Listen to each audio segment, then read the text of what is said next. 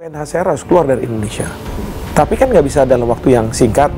Nah, dalam waktu yang singkat, maka pemerintah pusat harus menentukan pulau untuk memfasilitasi UNHCR. Jadi UNHCR harus ditaruh di situ. Sehingga apa?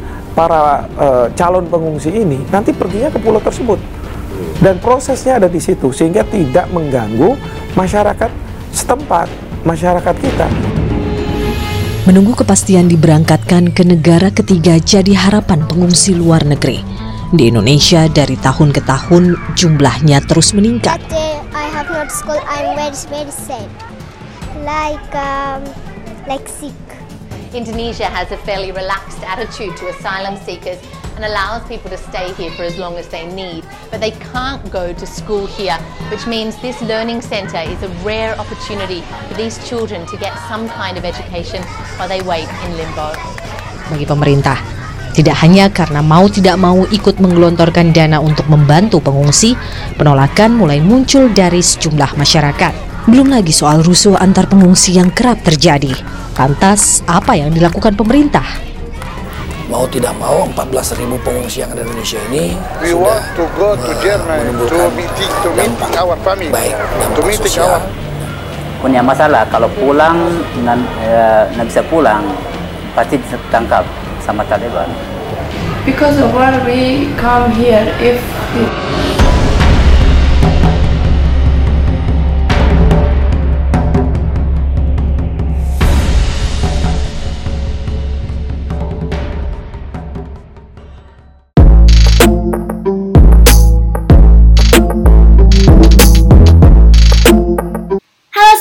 Kembali lagi bersama gue Vela di 696 FM. Terima kasih buat teman-teman yang masih setia bersama 696 FM, khususnya di episode Silent Feeling ini. Dan kali ini kita akan membahas sesuatu yang bagi gue bener-bener spesial, dan gue berbicara langsung dengan orang yang sangat inspiratif menurut gue, yang ternyata apa ya, gue terlalu buta dan gue terlalu acuh banget terhadap lingkungan sekitar gue.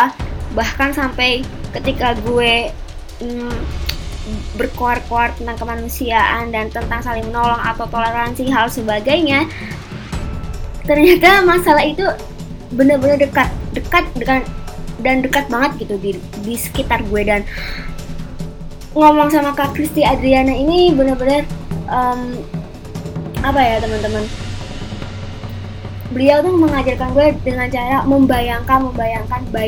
bayangkan bahwa kalau lo jadi dia, itu yang nggak apa ya, ilmu yang gue jarang dapat sih ketika gue ngobrol sama orang. Dan beliau tuh setiap sesi coba deh kamu bayangin Vela, dan ini bagi gue, semoga ketika teman-teman bisa mendengarkan podcast ini, teman-teman juga bisa membayangkan dan sampai pada lubuk hati teman-teman semuanya, agar kita sekarang lebih peduli lagi dengan orang-orang di sekitar kita.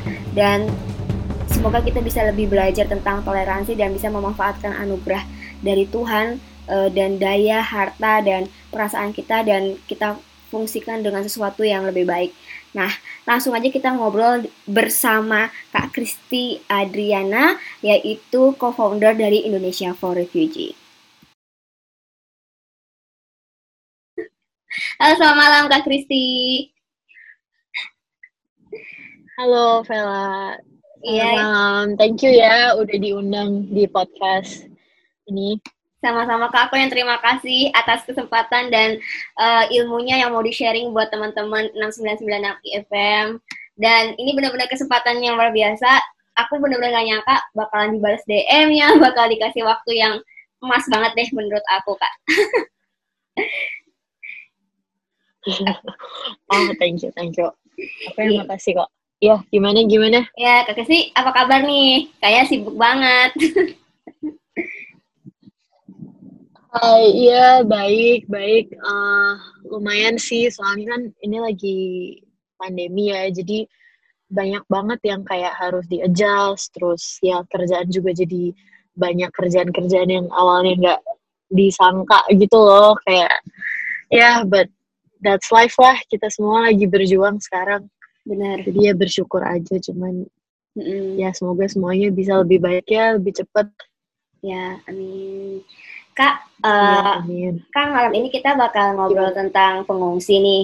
Sebenarnya aku juga orang yang masih nihil banget sih mengetahui tentang pengungsi itu sendiri. Tapi aku emang selama pandemik ini kayak di-push jadi kayak mencari tahu tentang lebih kreatif. Akhirnya sampai aku di titik ditemuin sama orang-orang komunitas Meet Refugee gitu yang ngadain Zoom setiap minggunya.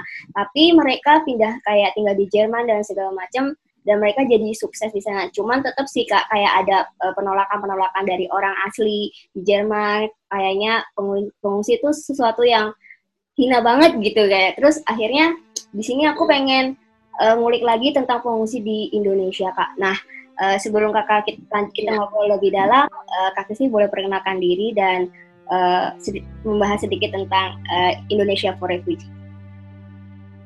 Oke, hai semua, aku Kristi. Sekarang aku bekerja di Kedutaan Asing Seychelles sebagai Counselor for Economic Affairs and Partnership. Tapi di selain itu, aku juga punya beberapa passion project gitu ya. Salah satunya itu adalah di bidang refugee. Jadi aku mendirikan Indonesia for Refugees itu di tahun 2017 dengan beberapa dua founders lain, yaitu Keisha dan Joshua Tandiono. Jadi Indonesia for Refugees sendiri adalah organisasi non-profit yang kita dirikan dengan filosofi untuk menjadi teman dan juga menjadi platform di mana kita bisa membantu refugees yang ada di Indonesia gitu. Satu approach yang kita selama ini gunakan adalah kita ingin menjadi jadi advocate for refugees issues gitu ya, di mana kita mencoba untuk mengenalkan isu-isu refugees ini ke berbagai stakeholders. Jadi nggak cuma government atau nggak cuma sesama NGO lain, tapi mungkin juga ke private companies, terus ke sekolah-sekolah seperti itu. Gitu sih. Kak bisa ceritain sedikit nggak awal mula kenapa Kakak sampai bisa punya inisiatif membangun Indonesia for Refugee? Momen apa yang sampai ngedobrak hati Kakak? Oke, jadi tuh waktu itu aku jadi waktu aku sambil ngerjain skripsi, waktu itu aku internship di UNHCR. Nah di situ waktu itu pertama kali aku sebenarnya benar-benar ketemu langsung sama refugees gitu ya. Jadi sebelumnya aku cuma baca doang, aku cuma nonton film tentang refugees, cuma mikir kayak aduh kasihan ya gitu. Tapi ini benar-benar pengalaman dimana aku benar-benar berhadapan langsung gitu. Aku ada di ruangan, jadi kan gini ya, kalau misalnya di UNHCR itu biasanya refugees yang datang itu mereka harus daftar, nanti setelah daftar akan ada tim yang menganalisa gitu apakah mereka ini memang pengungsi yang bisa dilindungi oleh UNHCR atau memang mungkin bukan gitu kan, ada kriteria khusus gitu ya. Nah di situ nanti kayak kita kasih decisionnya nih, oh kamu di resettle ke negara lain atau enggak gitu, atau belum jelas nasibnya. Nah waktu itu momen yang benar-benar bikin aku kayak terenyuh gitu ya, maksudnya aku sedih banget adalah di saat waktu aku harus nemenin supervisor aku untuk ngasih decision ke orang yang benar-benar dia udah lumpuh sebelah gitu kakinya, dan dia cerita bahwa dia harus tinggal di masjid di Bogor, dan dia nggak punya tempat tinggal, jadi dia harus mandi di Bogor di masjid dan segala macam. Dan itu dia ditolak resettlement-nya gitu. Dan waktu itu aku lihat dia sama sekali nggak nangis, dia udah benar-benar kayak okay, thank you so much for the news gitu. Tapi itu benar-benar menunjukkan itu benar-benar kayak menampar aku gitu loh, kayak benar-benar ya isu ini tuh memang isu yang sangat memprihatinkan gitu, bahwa ya memang begitu refugee datang ke sini memang mereka nggak bisa ngapa-ngapain gitu, mereka nggak punya power apapun. Mereka nggak bisa demand protection dari pemerintah Indonesia seperti yang mungkin mereka bisa bayangkan gitu ya. Dan it's a very saddening fact aja buat aku gitu, bahwa emang mereka nggak berdaya gitu, bener-bener nggak berdaya. Jadi udah mau marah juga nggak bisa, mau nangis juga nggak bisa gitu. The only thing ya udah harus accept aja gitu kan. Itu sih sebenarnya momen itu yang benar-benar waktu itu aku kayak, duh aku bisa nggak ya melakukan sesuatu gitu dalam within my capacity saat itu gitu. Itu sih. Aku serius merinding banget, kayak mau nangis juga. Ketika itu ditolak bantuannya dari UNHCR, kira-kira apa yang bisa dilakukan sama kakak tersebut? Apa dia harus pulang ke negara aslinya atau akan hidup tanpa kejelasan di Indonesia? Oke. Jadi mungkin aku clarify sedikit ya. Itu maksudnya dia ditolak resettlement-nya. Jadi tuh gini kan, kalau sebenarnya refugees yang di Indonesia itu mereka tuh bukan pengen tinggal di sini gitu. Jadi itu mungkin satu stereotip yang aku juga mau luruskan gitu buat teman-teman di luar sana. Karena kan sekarang banyak nih yang orang-orang bilang bahwa refugees itu cuma ganggu aja gitu.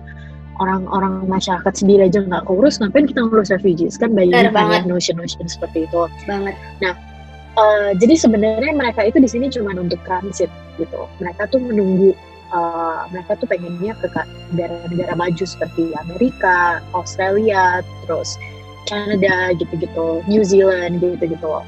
Tapi the thing is, dari puluhan ribu, ratusan ribu refugees ini nggak mungkin dong mereka bisa diterima semua gitu oleh negara-negara lain ini. Jadi yang terjadi adalah banyak mereka yang akhirnya harus nunggu di sini lama, bertahun-tahun bahkan puluhan tahun.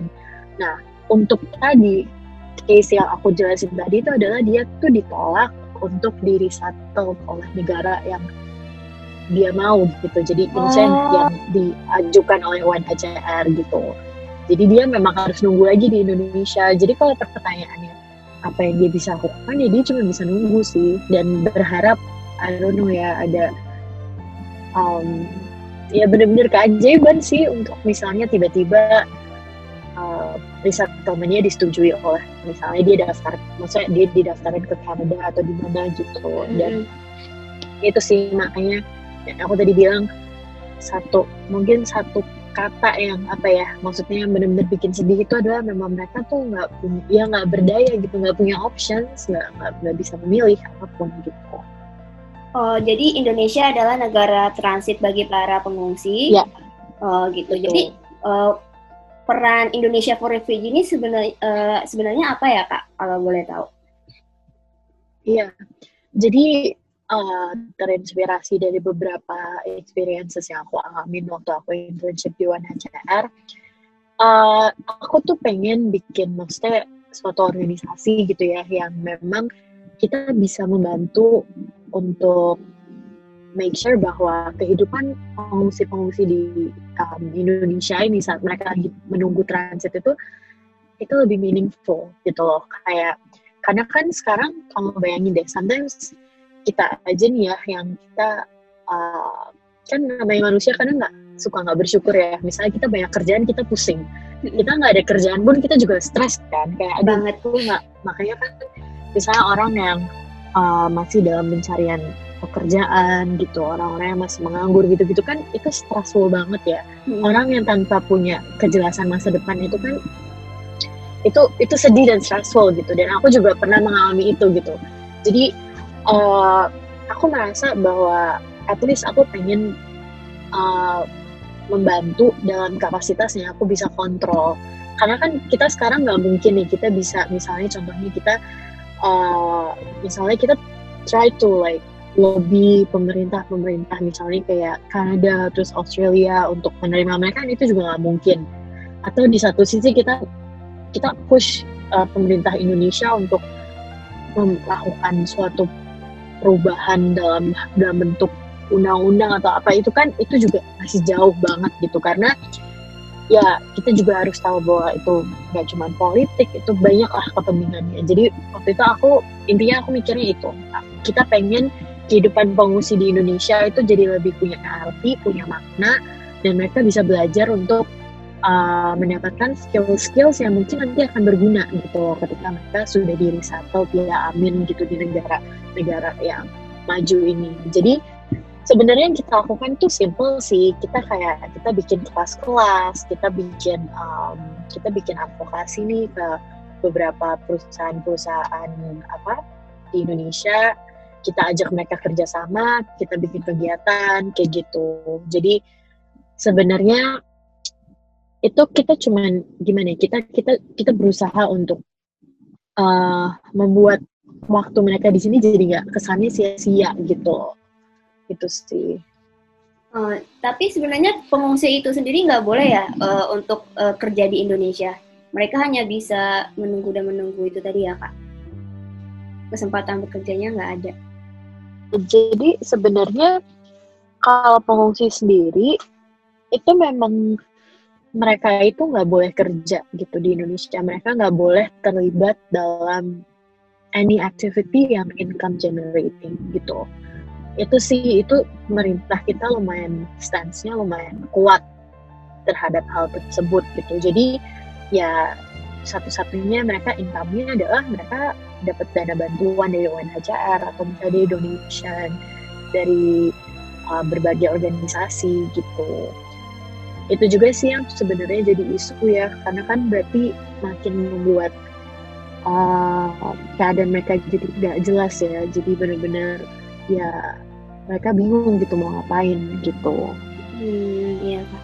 Untuk mengingat masalah pada tahun 2019 banyak banget kan dari masyarakat di sekitar Kodim membuat plakat-plakat dengan perkataan-perkataan yang maaf ini bukan negara ini urusan pemerintah, refugee urusan pemerintah bukan urusan komplek ini dan segala macam kata-kata yang menyakitkan. Nah bahkan sampai katanya Pemprov DKI memberhentikan bantuan kepada para pengungsi. Nah, tanggapan Kakak dalam hal ini seperti apa dan hal kecil apa sih sebenarnya kita sebagai orang awam agar bisa menyadarkan rasa kepedulian dan kemanusiaan untuk teman-teman di luar sana yang masih awam tentang refugee, Kak? Iya, itu beritanya emang sedih banget ya. Maksudnya kan itu berarti menunjukkan bahwa memang empati dari masyarakat itu masih kurang banget ketika kita ngomongin tentang refugees ya. Maksudnya masyarakat itu masih punya stereotip yang sangat negatif.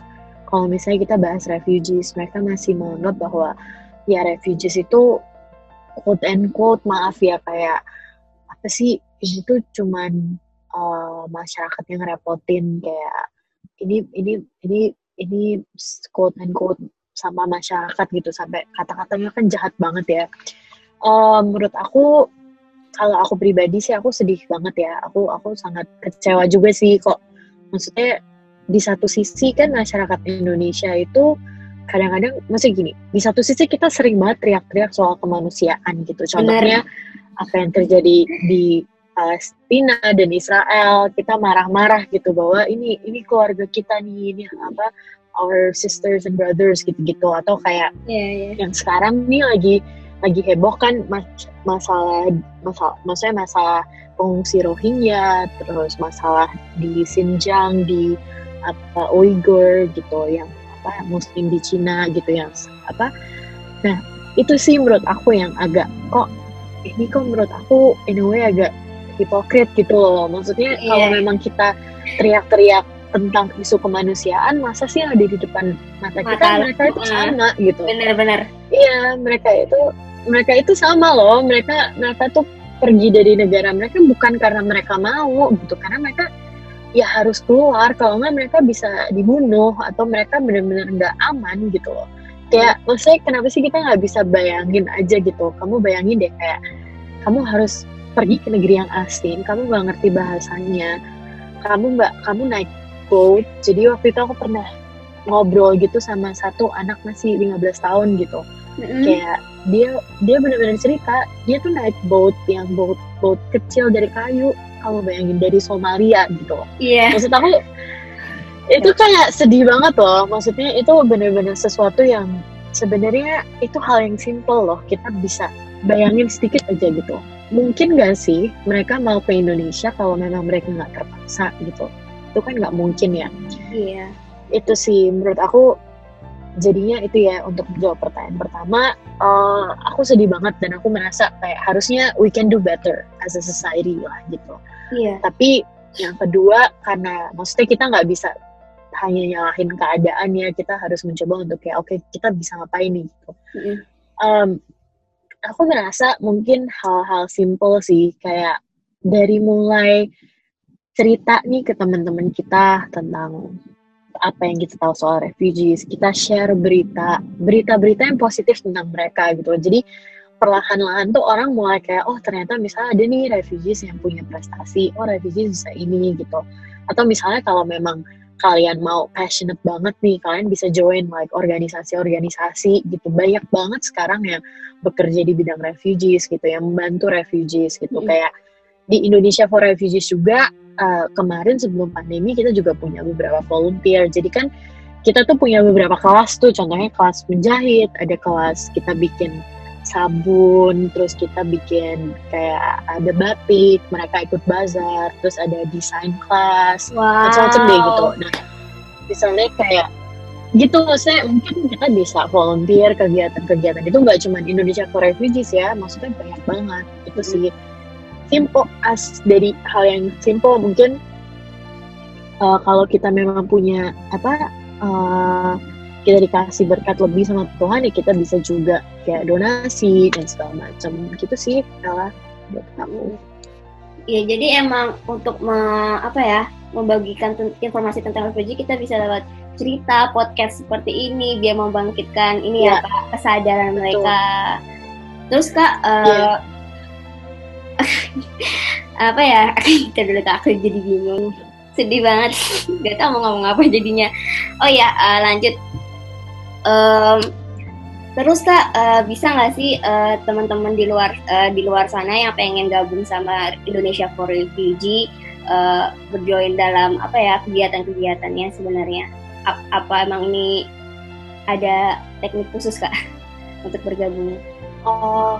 Enggak sih, sebenarnya kita sangat open untuk kalau misalnya yang mau volunteer atau mau ikut kegiatannya. Maksudnya kita sangat open, malah kita seneng banget nih kalau misalnya ada orang-orang yang memang peduli dan pengen belajar lebih lagi, karena kan kita juga sama-sama belajar ya, kayak maksudnya pengertian aku, pemahaman aku, dan kayak apa yang aku tahu tentang refugees itu juga sebenarnya masih sangat dikit gitu loh kalau dibanding oleh banyak orang yang sudah bertahun-tahun misalnya berkecimpung di bantuan refugees dan segala macam. Jadi aku sih percaya kita selalu bisa belajar dari setiap orang ya, kayak maksudnya pelajarannya tuh pasti beda-beda gitu.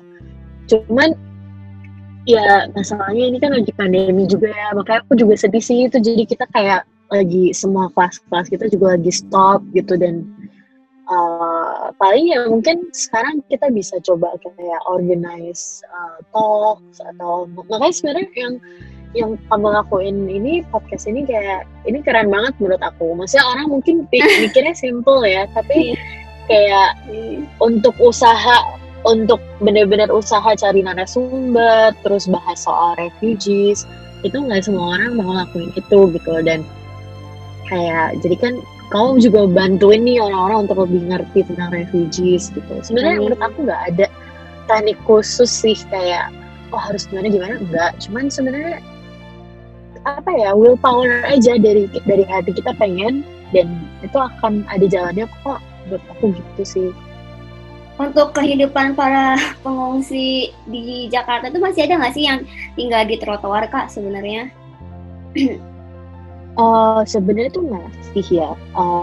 Jadi mereka tuh yang kayak tadi aku ceritakan, yang orang dari yang aku cerita yang dia nggak dapet resettlement, itu kan sebenarnya dia homeless juga kan, karena dia harus tinggal di masjid. Terus dia juga ada juga yang misalnya punya kayak mereka punya kos-kosan gitu, tapi itu yang dari pengalaman aku ya, dari cerita yang aku dapetin itu mereka kayak tinggal di kos-kosan gitu, kos-kosannya kecil banget gitu, ada 3 orang tapi nggak ada kamar mandinya, dan kayak itu mereka karena ketemu orang baik aja dikasih tempat tinggal di situ, dan mereka harus mandi di masjid, kayak gitu-gitu tuh banyak sih, masih banyak yang memang karena kan sebenarnya gini ya, kita lihat bahwa UNHCR kan juga terbatas kemampuannya untuk membantu refugees. Nah, iya benar. Sedangkan kayak banyak banget nih, maksudnya banyak orang juga yang punya perspektif yang maksudnya agak menurut aku perlu diluruskan gitu ya, gara-gara kan misalnya mereka mikir, oh ya udahlah, refugees kan udah ada UNHCR nih, nggak mesti government ikut campur untuk bantu. Itu juga salah gitu, karena kan ya setiap institusi punya keterbatasannya masing-masing gitu. Makanya tata kelola manajemen refugees di kota, baik di Jakarta atau misalnya mungkin di daerah-daerah lain di Indonesia seperti di Aceh, itu memang masih perlu diimprove banget sih menurut aku. Karena ya banyak yang tinggal di shelter juga, tapi kan shelter juga kadang maksudnya kurang memadai juga gitu. Emangnya kita Kak sebagai orang awam atau misalkan suatu saat nanti Vela buat komunitas yang kesannya ini membantu para pengungsi, kita benar-benar nggak bisa ya untuk ngedesak pemerintah, tolong dong beri bantuan berupa tempat atau apapun. Emang pemerintah Indonesia tuh benar-benar apa ya, hanya bisa memberi seucil tangan gitu loh Pak untuk para pengungsi. Kayak gimana Pak? Oke. Kalau untuk menjawab itu sebenarnya gini ya, aku disclaimer, maksudnya aku bukan bagian dari pemerintah Indonesia ya, jadi aku nggak bisa bilang bahwa oh kita bisa atau kita nggak bisa gitu. Tapi sebagai third party perspektif nih, orang luar, pertama gini, yang perlu kita pahami juga adalah Indonesia itu bukan party yang ratify Convention Refugees, Convention 1951. Nah, mungkin banyak orang yang belum terlalu tahu ya soal ini. Jadi itu sebenarnya Convention Refugees itu adalah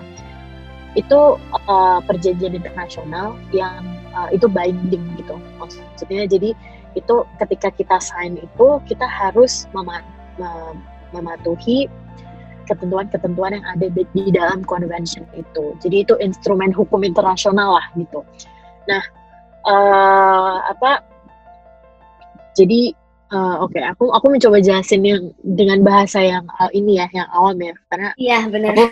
Aku anak hukum, jadi kayak kadang-kadang agak belibet. Tapi maksudnya gini, intinya itu convention adalah instrumen hukum internasional untuk negara-negara. Siapa yang sign itu, mereka harus mentaati kewajiban-kewajiban yang ada di situ, intinya gitu. Nah, the thing is, Indonesia itu bukan negara yang menandatangani dan ratify itu gitu maksudnya. Oh my god. Ketika kita ratify, ya jadi kita kalau dibilang kita mau nge-push pemerintah, kayak mereka akan bilang kita bukan party loh di convention ini. Jadi convention itu tuh convention yang menjadi dasar pendirian UNHCR sendiri gitu loh. Nah, jadi menurut aku itu kan basic banget ya, bahwa biasanya kan kalau kita bikin kebijakan itu kayak ada payungnya gitu. Kayak, oh kita mau bikin kebijakan soal anak nih, biasanya ada payung-payungnya. Oh ada konvensi A, B, C kayak gitu. Nah itu sih sebenarnya aku pengen kasih tahu aja, mungkin buat orang-orang yang masih belum tahu. Ya aku belum tahu. Kayak situasi di sini tuh emang lumayan parah ya, salah satunya karena itu gitu. Jadi mungkin dari sisi pemerintah juga belum ada dorongan untuk mau mengubah itu gitu. Nah, iya, aku parah banget sih. Iya, jadi maksudnya kita juga berusaha, maksudnya dari Indonesia for Refugees, kita berusaha untuk kayak advokasi kita itu, kita juga berusaha untuk kayak strateginya kita berusaha untuk memasukkan isu-isu refugees ini juga ke stakeholder lain selain misalnya hanya kayak sesama NGO atau apa, tapi kita juga misalnya kita ke sekolah, kita juga ke perusahaan private companies gitu loh. Jadi supaya maksudnya pemerintah juga makin tahu bahwa kayak ini tuh isu yang penting dan banyak banyak stakeholders lain yang juga sebenarnya peduli loh. Masa kamu nggak peduli sih gitu, maksudnya. Tapi memang itu susah. Aku banyak ngalamin, maksudnya yang kayak aku sedih dan aku kaget gitu. Maksudnya cerita dong Kak, pengalaman apa? Gitu. Kayak maksudnya mungkin aku nggak bisa sebutin institusi ya di sini ya, tapi kayak ada beberapa pengalaman di mana kita benar-benar misalnya ketemu sama officials gitu dari pemerintah gitu yang iya benar-benar kayak gimana ya, komentar itu aku kaget gitu loh. Misalnya kayak, oh emang apa masih banyak ya refugees yang susah di sini gitu. Maksud aku sih, ini lu baca berita gak sih gitu? Iya. Agak kesel dong. 13.500 refugee di Indonesia sekarang. Iya, maksud aku apa ya? Aku sometimes merasa apakah memang pura-pura nggak tahu atau memang benar nggak tahu. Itu jadi gimana ya, agak kesel dalam hati, sedih juga gitu. Itu banyak sih. Aku atau misalnya kayak ya banyak juga loh pandangan-pandangan bahwa aduh, kita tuh di Indonesia aja masyarakatnya masih banyak yang miskin gitu loh, ngapain kita ngurusin refugees. Itu juga ada pandangan seperti itu yang aku temuin gitu loh. Tapi menurut Kak, ya maksud aku sebenarnya kan pandangan itu menurut aku agak aneh ya. Maksudnya kan bukan berarti ketika kita ngurusin refugees terus kita jadi nggak ngurusin masyarakat kita dong. Itu kan bisa jadi hand-in-hand gitu loh. Itu bisa benar. Gak ada kan? Gitu. Iya betul. Nah Kak, kalau pengungsi-pengungsi yang aku tahu kan kalau di Malaysia katanya ada yang ngeluntang-ngeluntru di bandara nih. Nah di Indonesia tuh ada nggak sih yang tinggal di bandara bertahun-tahun? Karena kan pihak bandara usir juga nggak bisa, masukin juga nggak bisa. Itu gimana Kak? Ada nggak ya di Indonesia kasus seperti itu? Kalau waktu itu sih kayaknya aku nggak ngerti ya, kalau misalnya sekarang kalau di bandara itu waktu itu tuh aku pernah ada kasus sih. Waktu itu kayak jadi dia nggak diterima masuk, tapi terus habis itu tapi dia juga nggak bisa terbang lagi. Nah itu biasanya memang UNHCR yang akan langsung datang gitu loh, untuk maksudnya akan langsung mencoba untuk kayak melindungi itu gitu. Cuman untuk yang sekarang aku agak kurang ini sih, maksudnya belum terakhir itu aku baca yang soal pengungsi di Aceh kan banyak yang baru datang di Lok Sumawe itu ya. Iya, itu sih. Tapi memang dulu pernah ada case itu yang aku tahu. Terus memang ya akhirnya harus dia register di UNHCR gitu untuk dia bisa akhirnya bisa keluar dari situ. Terus apabila ada sesuatu yang musibah buat para refugee, misalkan pencopetan, pemerkosaan, kira-kira refugee ini bisa mencari bantuan kepada siapa ya Kak untuk hak asasi manusianya, hukum dan segala lainnya? Oke, ya ini pertanyaan yang menurut aku penting dan bagus ya. Jadi salah satu isunya yang kita lihat sekarang kan karena memang mereka nggak punya protection yang kuat ya dari pemerintah Indonesia dan yang lainnya, itu kan memang ketika terjadi sesuatu yang memang nggak diinginkan dan seperti yang kamu bilang tadi, pencopetan, dan kayak pelecehan seksual dan segala macam, itu kan mereka nggak punya shelter lah kasarannya gitu. Yang pertama yang mereka bisa lakuin adalah mereka bisa pergi ke UNHCR, maksudnya mereka bisa lapor gitu, maksudnya bahwa biasanya kalau misalnya ada juga yang isu domestic violence atau apa, itu nanti emang harus ada intervensi gitu, jadi ada case point-nya gitu. Nah, nanti itu mungkin mereka bisa dipisah atau gimana. Jadi atau yang misalnya korban dari abuse segala macam, itu juga biasanya nanti tuh di profilnya mereka kalau di UNHCR itu akan ada ditandain gitu, ini profilnya dia pernah ini gitu. Selain itu sebenarnya mereka itu bisa ke authorities di Indonesia, ke petugas kayak misalnya mereka bisa pergi kayak ke polisi atau apa, karena kan sebenarnya di sini ketika crimes-nya itu terjadi di tanah Indonesia kan sebenarnya bisa diurus gitu kan. Cuman memang pentingnya isunya adalah banyak juga polisi yang kayak keterbatasan bahasa, language barrier-nya ada dan segala macam, itu kan jadi agak kurang efektif. Sebenarnya banyak kok organisasi-organisasi lain yang mungkin maksudnya mereka misalnya organisasi kayak Indonesia Refugees gitu, atau yang lain ada CWS atau macam-macam lah, Refugees Help dan segala macam. Maksudnya organisasi yang memang mengayomi refugees gitu. Mungkin itu juga bisa jadi options gitu, bahwa mungkin kan memang kayak let's say walaupun mereka nggak bisa bantu secara langsung, mereka bisa mencoba untuk kayak connect refugees ini mungkin ke orang yang mungkin bisa bantu gitu sih menurut aku. Kak, pesan buat teman-teman di akhir obrolan kita, apa pengen kakak sampaikan buat para pendengar di luar sana dan harapan kakak untuk para pengungsi juga, Kak? Pesan aku mungkin simple ya, mungkin kita harus bisa mencoba untuk lebih peduli gitu sama orang-orang di sekitar kita, karena kita nggak tahu bahwa kepedulian kita itu sebenarnya bisa berarti besar sekali buat mereka gitu. Ini nggak cuma dalam konteks pengungsi ya, tapi kayak at least if we want to like care a bit more, I think it would totally change a lot of things gitu. Itu pertama sih.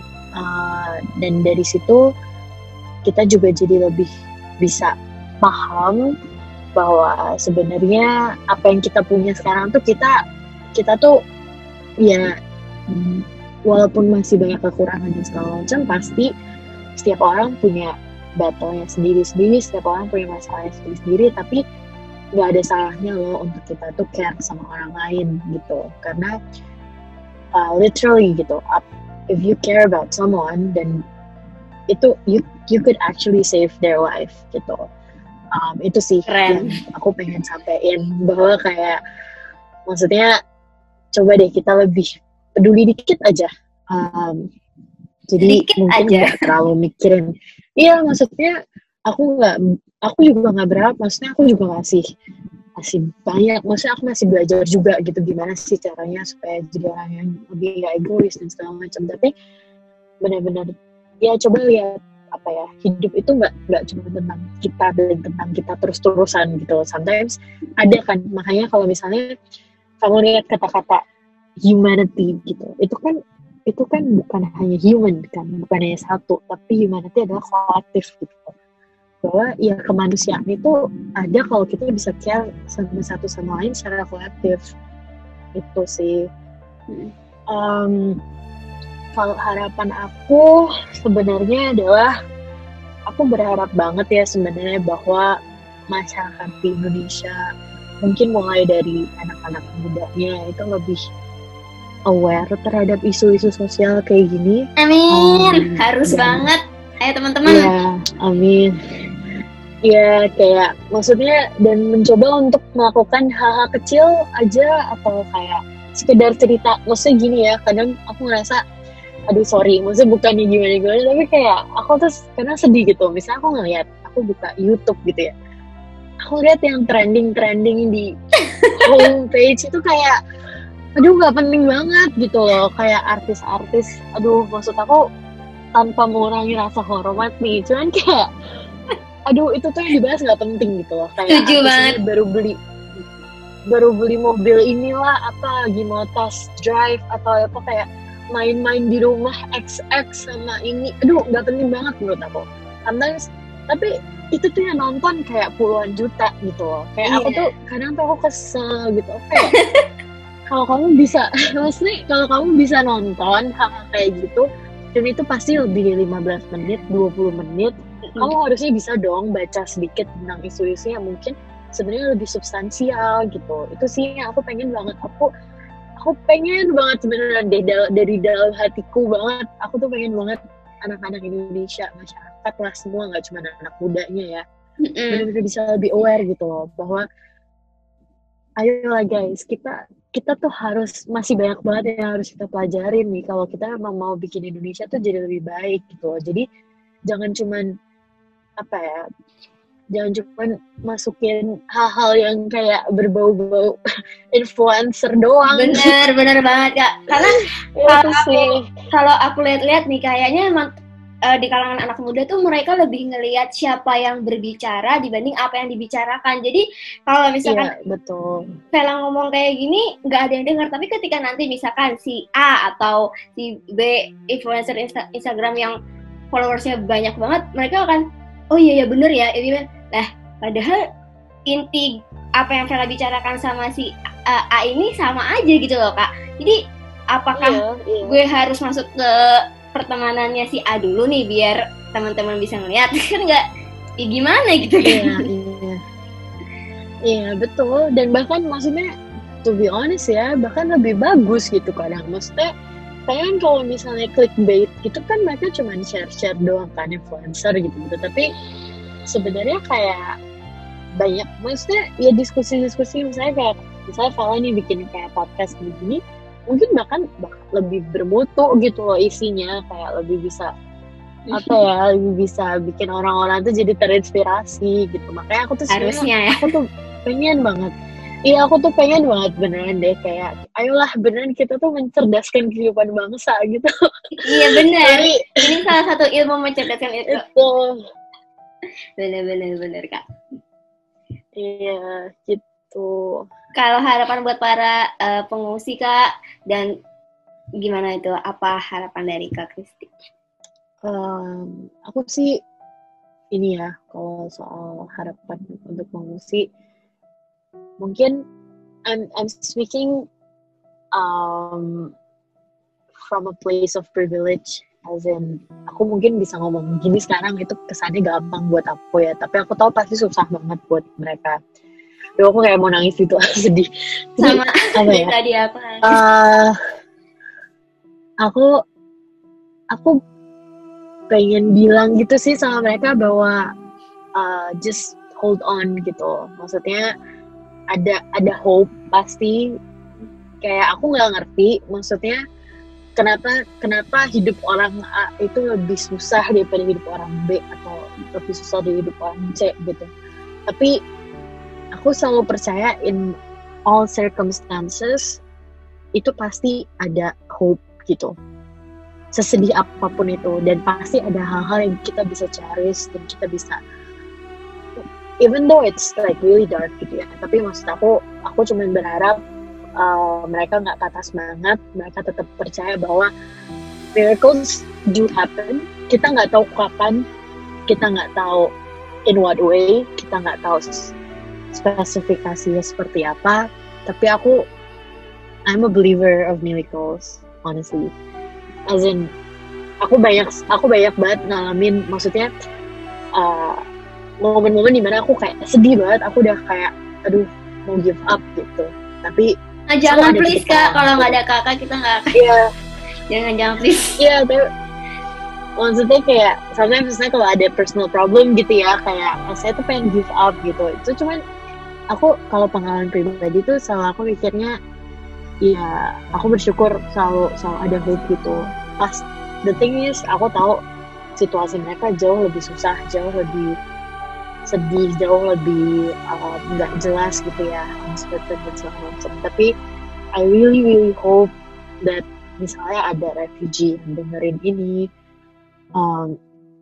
intinya don't lose hope and have faith that things are gonna get better, and everything that you guys are like, it's like gimana ya, kayak benar-benar in all difficult situations, like it will pass gitu. Jadi benar-benar don't lose hope. Just keep the faith that things will get better someday. We don't know when, but it will. Gitu sih. Terima kasih Kak Kristi. Aku berlinang karena dengerin Kak Kristi di akhir kalimat tadi, don't lose hope itu, aku dengar kemarin katanya emang ada beberapa review pengungsi juga yang udah nggak kuat nunggu, akhirnya mereka gila dan masuk ke rumah sakit jiwa. Itu gimana ya Kak, kok beneran bisa ya seperti itu? Maksudnya bener bisa memang ada gitu loh, maksudnya itu nyata gitu Kak. Iya memang ada waktu itu, maksudnya ya sekarang kamu bayangin deh, kayak kita kan manusia kan, kita kalau kita mau ngomongin soal itu ya, kita kan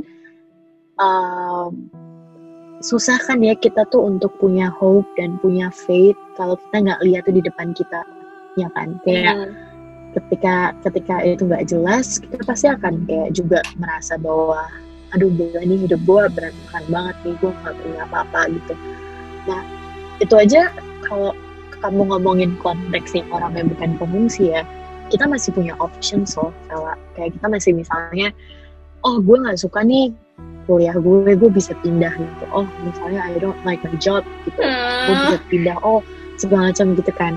Kalau mereka kan bener-bener nggak bisa gitu, kayak maksudnya nggak ada options buat mereka untuk mereka mau balik ke negara mereka. Ada sih beberapa yang akhirnya balik, tapi itu pun juga nggak safe.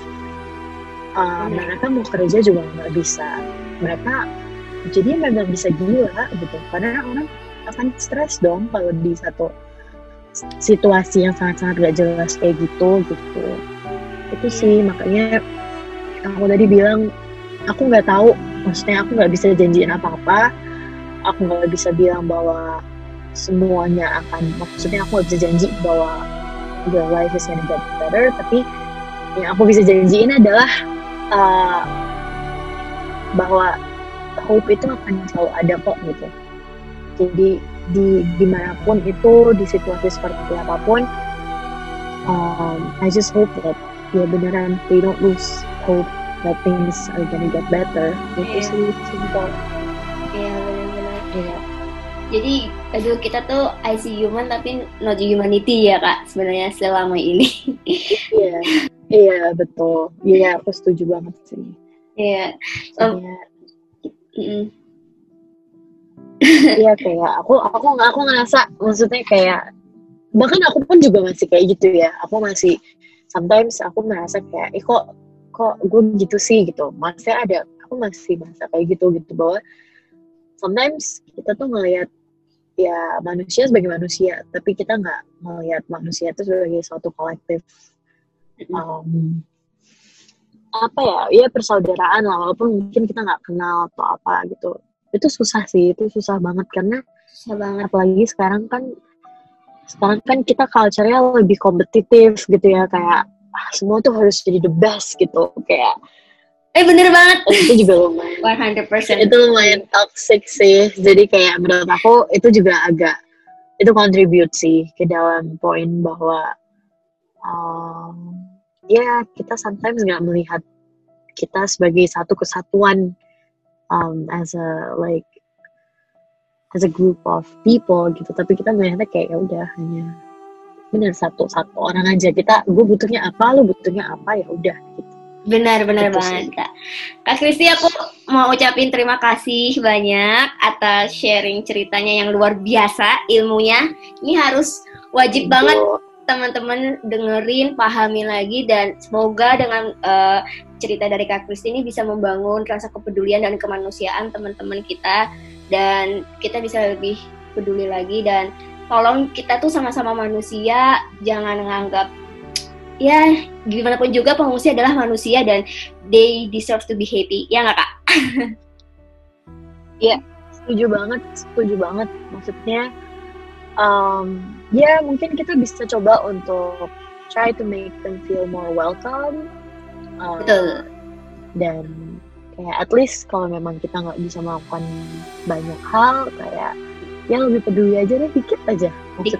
Itu pasti akan mengubah. Iya, maksudnya kayak mungkin orang mikirnya kayak aduh nggak akan ngaruh juga, enggak kok, aku percaya maksudnya itu akan ngaruh banget gitu loh. Dengan kamu peduli sama orang tuh kamu bisa beneran literally save their life gitu. Maksudnya mungkin mereka mau bunuh diri, terus karena mereka mikir ada satu orang yang peduli sama aku, mereka jadi nggak jadi, itu kan ya benar. Mereka jadi pengungsi juga bukan kemauan mereka sebenarnya juga ya kayaknya Kak. Betul. Iya, siapa yang mau gitu kan? Benar. Pergi sejauh itu harus mengalami banyak peristiwa yang nggak enak pasti kan? Iya benar. Ya Kak Kristi, cukup sekian, makasih banget Kak. Iya, thank you banget. Aku sama-sama. Aku yang sebenarnya aku yang makasih banget loh, kamu kayak udah kasih kesempatan untuk sharing. Dan maksudnya menurut aku, kalau aku sih berharap yang kayak aku tadi bilang ya, semoga lebih banyak orang yang juga mau meluangkan waktu untuk bikin hal-hal positif kayak gini gitu loh. Yang at least kan paling kalau misalnya kayak gini ada beberapa orang yang dengar, dia akan cerita ke temennya, nanti temennya akan cerita lagi. Menurut aku itu adalah awal mula perubahan sih, ketika orang mulai mencoba untuk lebih peduli dan kayak mereka akhirnya menyebarkan itu. Ya teman-teman, itu tadi hasil perbincangan gue bersama Kak Kristi, dan sebelum kita mengakhiri podcast akan ada semoga lancar terus ya. Faiz, yaitu Pleasant Evening. Dan gue berharap bahwa setelah mendengar podcast ini bisa menyadarkan kita, bisa membangun dan mengasah lagi rasa kemanusiaan kita, dan lebih aware lagi dengan lingkungan yang ada di dekat kita. Dan balik lagi, siapapun kita, mau dosen lo, gue, orang tua, pemerintah, DPR, presiden pun, tetap kita adalah manusia, dan sudah selayaknya kita peduli sesama manusia. Dan at least kalau kalian memang tidak bisa membantu seseorang dengan daya dan harta lo, cukup dengan menerima dan tidak menghujat, tidak merasa bahwa pengungsi adalah pengganggu, itu udah lebih dari cukup, dan itu sangat berarti bagi mereka. Jadi teman-teman, langsung aja kita dengarkan puisi dari A Pleasant Evening by Faiz Ahmed Faiz. Night comes down the spiral staircase of the evening, of the evening. The breeze passes by so very close, as if someone just happened to speak of love. In the courtyard, the trees are absorbed, refugees embroidering maps of return on the sky. On the roof, the moon lovingly, generously is turning the stars into a dust of sheen. From every corner, dark green shadows and ripples come towards me. Oh yes, they do. They come towards me. At any moment, they may break over me like the waves of pain each time. I remember the separation from my beloved. This thought keeps consoling me, though tyrants may command that lamps be smashed in rooms where lovers are destined to meet. They cannot snuff out the moon, so today nor tomorrow no tyranny will succeed. No poison of torture make me bitter, if just one evening in prison can be so strangely sweet. If just one moment anywhere on this earth, if just one evening can be so strangely sweet.